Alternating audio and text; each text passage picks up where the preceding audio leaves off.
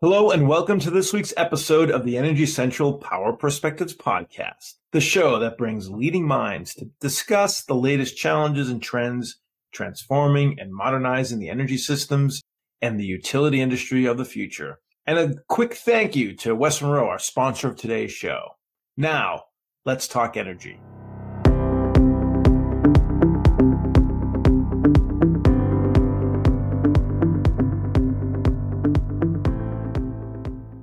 I'm your host, Jason Price, Energy Central podcast host and director with West Monroe, coming to you from New York City.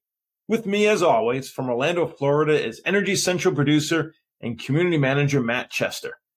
Matt, today's guest is particularly exciting because he's going to be highlighting how much work utilities do in communities that those not paying attention may not realize. What comes to mind for you when it comes to these community-based roles of power providers?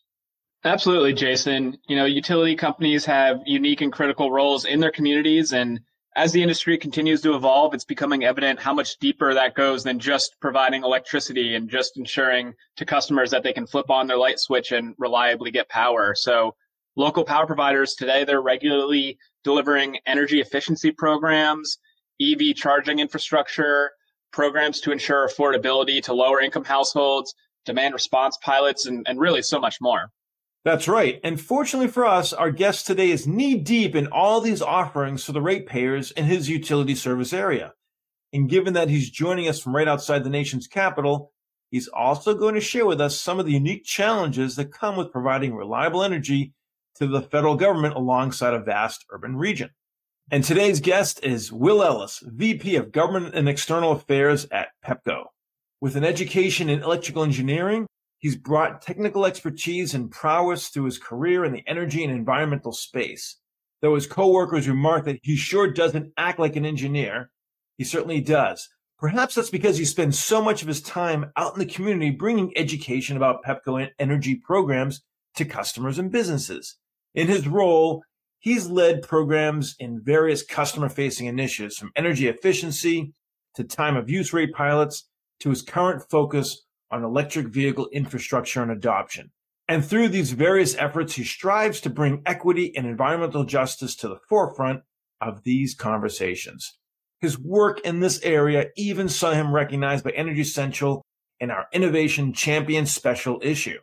We're excited to pick his brain on these topics today. So, Will, welcome to the Energy Central Power Perspectives podcast. Thank you, Jason, so much for having me. I'm very excited to be here and discuss with you all what we do as a utility to continue to do the things that our customers expect from us, such as providing safe, reliable, and affordable electricity, but also partnering to enhance and lift up the communities that we serve through creating a stronger, smarter, and cleaner electric grid. So happy to be here with you today.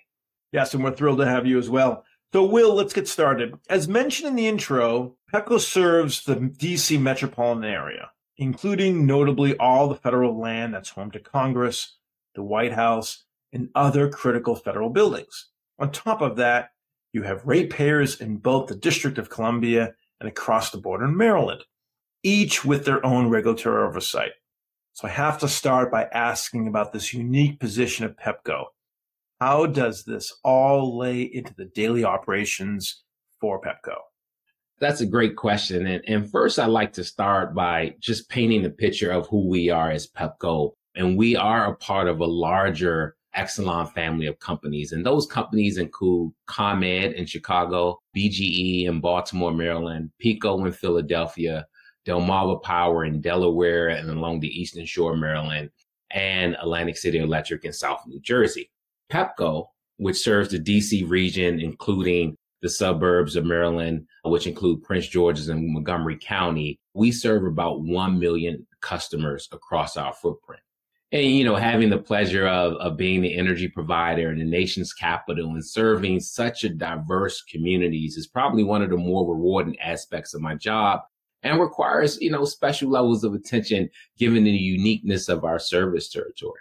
I imagine outside of those unique daily challenges, you have some major events that require special considerations that are unique to the service area, like inaugurations, State of the Union addresses, and more. Tell us more about those events. What does it look like for Pepco employees? Yeah, indeed. I'll first state we take immense pride in ensuring all of our customers have access to safe and reliable energy. But there are times, as you mentioned, where we have to mobilize to ensure that some of our national events that happens in the district goes off without a hitch. I remember one of my former CEOs stating, keep the story, and don't let us become the story. A few years back, I remember the Super Bowl lost power. And I was like, man, I'm glad that's not us. And, the uniqueness of having the White House, the Capitol, and other buildings in our service territory requires us to establish partnerships and open lines of communication so that we're able to prepare, monitor, and respond in a way that the last thing you think about while the president is addressing the nation is how is that building being powered. So we are really gracious to be serving the nation's capital and providing safe and reliable electricity. And sometimes goes lost. But again, as long as we're not the story, then that means we're doing our job. And when you see these events happening, such as the State of the Union or inaugurations, when they go off without a hitch, that just reinforces the partnerships that we're able to create and the tireless work and the preparations that we do as a company to ensure that we can provide safe and reliable electric service. Sure. Thank you for that. I want to dive into what you're doing locally, but also at the same time, segue into federal policies, energy policies that are currently going on with the administration. So do you think the energy efficiency initiatives of the Biden administration will have a material impact on reducing greenhouse gas emissions? And what are they doing differently from past administration attempts, particularly as it relates to your role?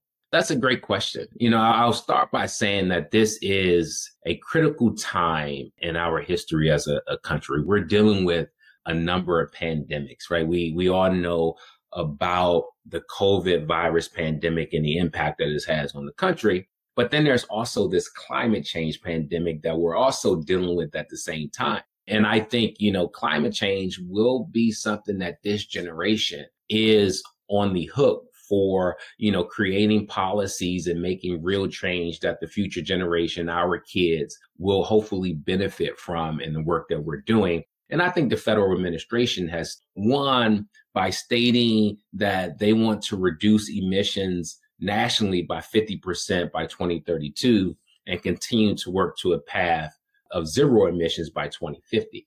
And for me, I believe, energy efficiency should be that first choice solution to meet our energy efficiency and to meet our clean energy goals.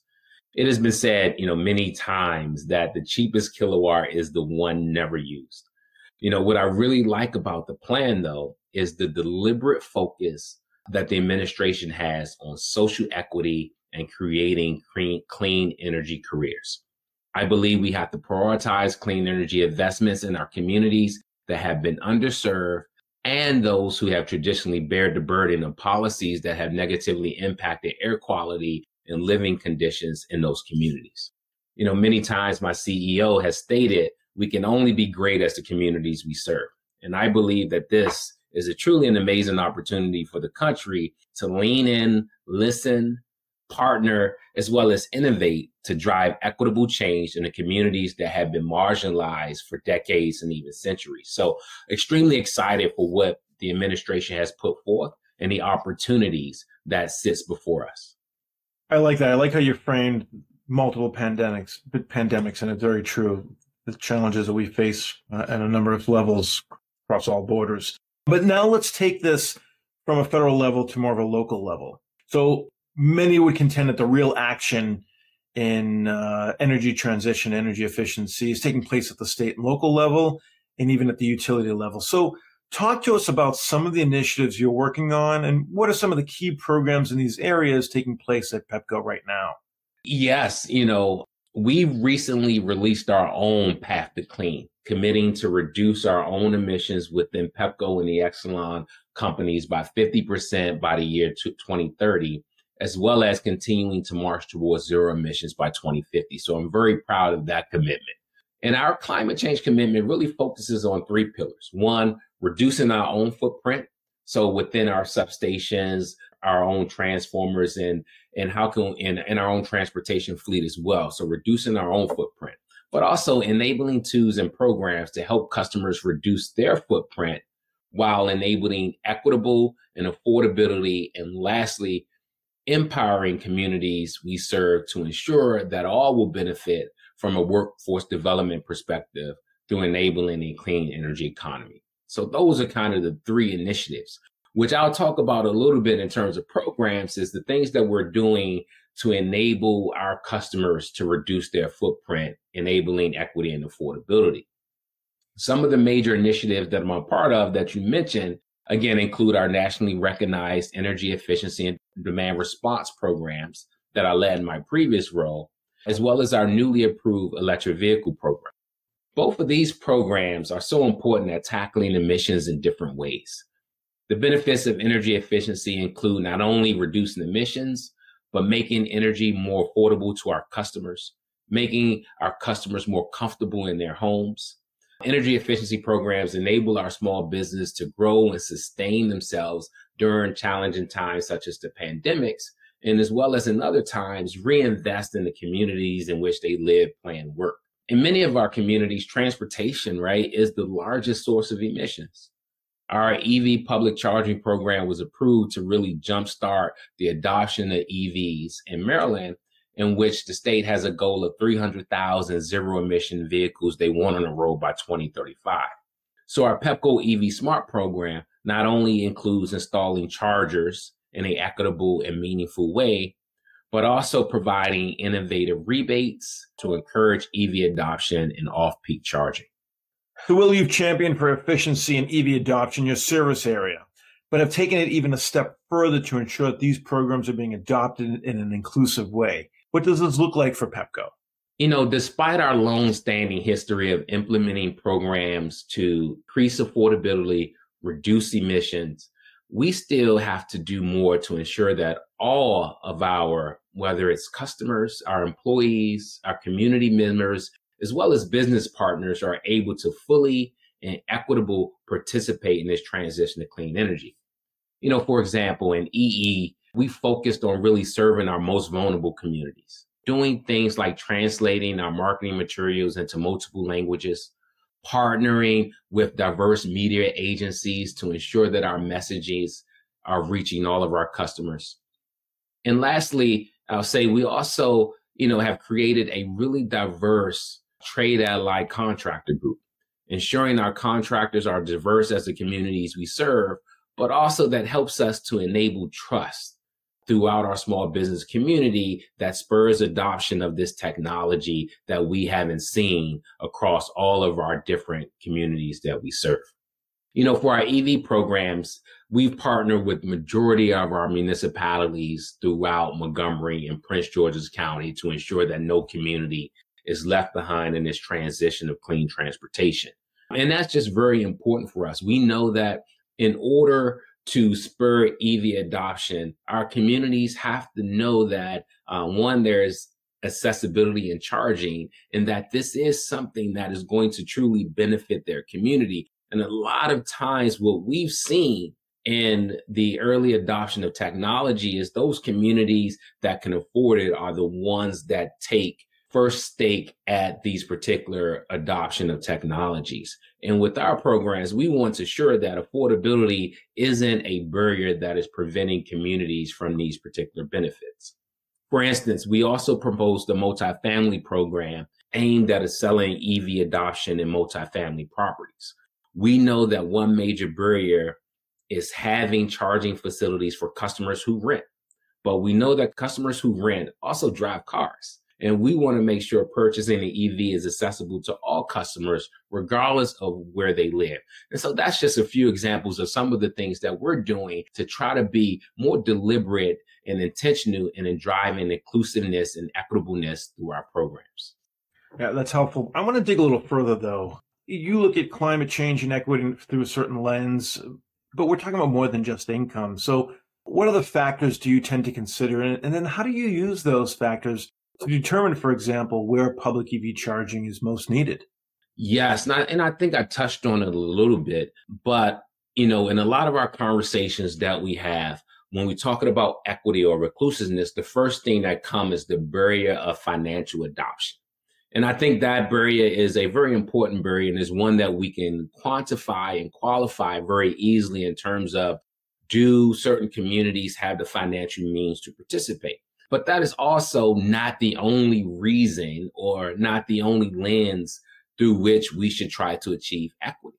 There's a ton of barriers. And I think the important thing about when you try to drive equity within program is really understanding the barriers within multiple communities that we serve. I spoke earlier, a barrier that we've been solving for is language barriers. And how do we present and how do we ensure that we are leveraging our diverse media suppliers to hit as many communities as possible? So that's a barrier that a lot of folks have talked about, language barriers. Our immigrant community. A lot of first-time U.S. citizens has moved into our service territory, and their relationship with energy is very different than, say, myself, who's a fifth-generation Washingtonian. So what are we doing to help bridge that gap of how our customers are used to interacting with energy within their home and where they come from? And so we are looking at creating programs for first-time immigrants within our service territory, creating energy coaches so that they are better able to manage their energy needs. And then as well as, again, we looked at susceptibility, especially with our EV program. We looked at susceptibility to climate change as well as greenhouse gas emissions. We know that within a lot of our disadvantaged or underserved communities, there are what we call transportation highways that are cutting right through our communities that are negatively impacting our communities from a GHG standpoint. And we want to look at those communities and partner with our agencies and organizations to ensure that from a fleet transit perspective, we are enabling electric vehicles and electric transit fleet, as well as giving our customers ways to charge, such as ride shares and other opportunities. So there's a number of different ways that we're looking at creating equitable solutions, but I think it also starts with hearing from the customers, setting up focus groups, and not just, again, presenting solutions, but partnering with those communities to really understand the barriers that exist and how can we then drive those solutions that they're going to own and take advantage of. Well, I want to jump in here because as I hear you talk about the different communities, different language barriers, economic barriers, people with just different experiences with their energy companies. Do you find all these different sort of sub-communities that you have to serve, do they require different technologies or outreach tools to reach them suitably? Are there some that are more likely to respond if they get direct mail versus texts versus emails versus somebody showing up at the door? Absolutely. And I think that is the tough part of really driving to equitable solution. When we think about the term equity and what it means, it's not just saying that we're providing a way for all customers to participate. And I think that is historically what a lot of companies have done, meaning, yes, all customers can participate, but that's not equity, that's equality. Equity, to me, at least to me, is really understanding the uniqueness of our diversity of customers and then being deliberate of trying to understand and solve for those barriers. And yes, it's going to take a multiple hybrid of solutions. So it's going to be direct mail. It's going to be partnering with community-based organizations. It's going to be focus groups, right? Some customers, right? Maybe our millennial customers, some prefer text messaging. And so that the uniqueness of creating all of these different solutions for different groups is tough and it's costly. But at the end of the day, that way you ensure that all of our customers are participating in an equitable manner and no one is left behind in this transition that we've seen happen so many times in the past. Another form of equity, Will, is employment, right? Job creation, new training, class of workforce, new skill sets, so supporting the local schools. Can you talk a little bit about Pepco's role in supporting the job and business community? Yeah, absolutely. We feel that creating careers in this new clean energy economy is one of the greatest things that we can do for the communities that we serve. And we believe that getting our communities ready for these jobs, whether it's in the solar energy, whether it's building auditors in an energy efficiency space, or whether it's installing infrastructure in the EV space for all the EV charging stations that are going to come within the next decade. So all of those provides the opportunity that our communities can not only be a part of the change, but economically, they can also benefit from this change. And so that's been one of our core missions, is to ensure that through this change, we're creating jobs. One of the things that I am proud of, within the district, we have what we call a DC Infrastructure Academy, and where we are getting residents of the District of Columbia ready for these clean energy future jobs, as well as for our infrastructure jobs that we know that are coming as well. We don't talk about a lot is the need to adapt the grid, right? Our grid was initially built over 100 years ago to be one way, right? Starting from a central plant where energy is created down to that last customer. But we know now that's not how energy flow.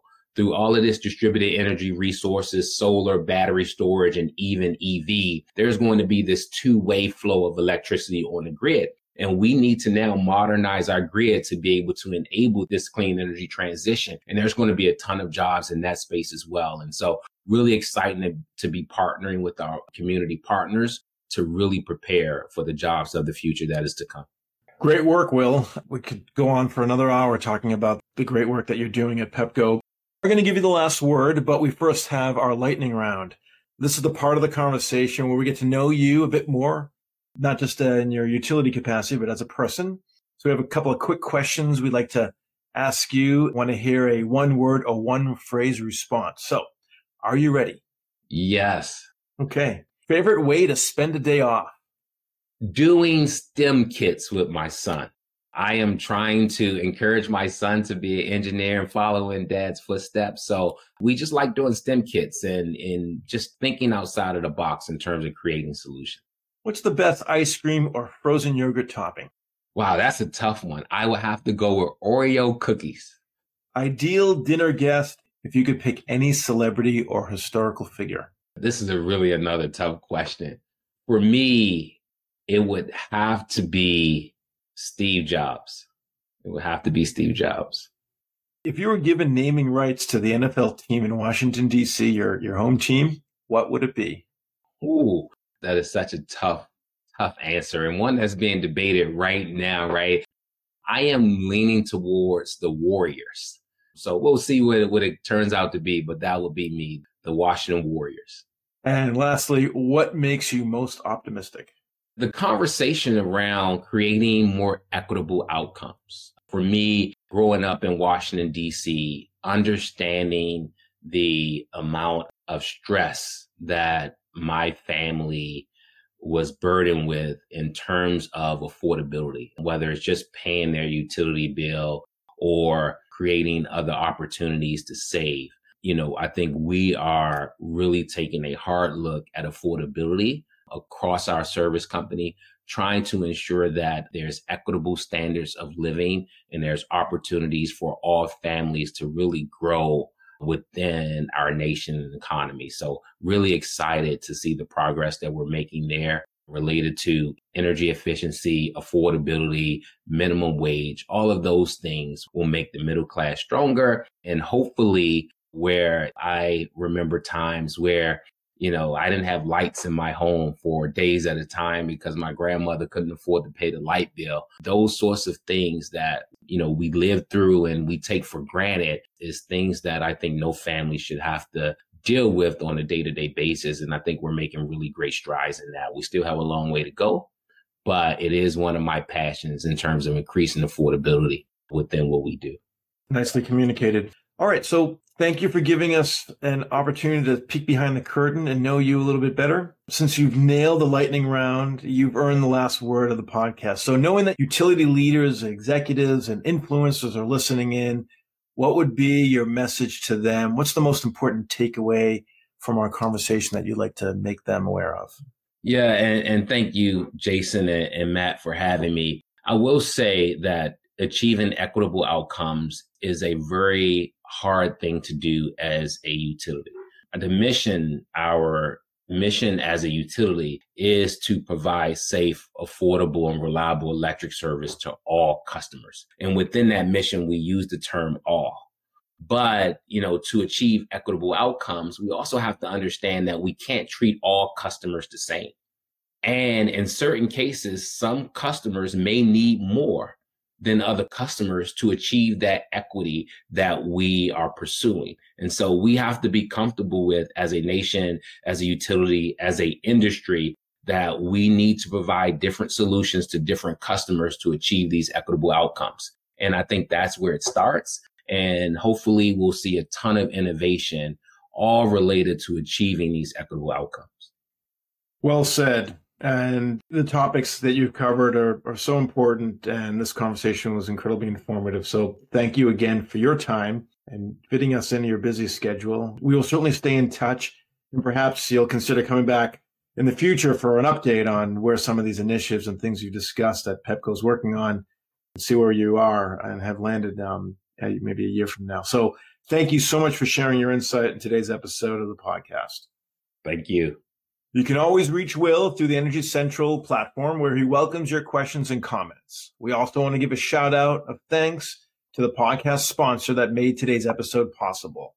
Thanks to West Monroe. West Monroe works with the nation's largest electric, gas, and water utilities in their telecommunication, grid modernization, and digital and workforce transformations. West Monroe brings a multidisciplinary team that blends utility, operations, and technology expertise to address modernizing aging infrastructure, advisory on transportation electrification, ADMS deployments, data and analytics, and cybersecurity.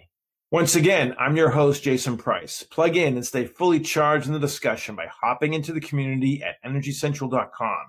See you next time at the Energy Central Power Perspectives Podcast.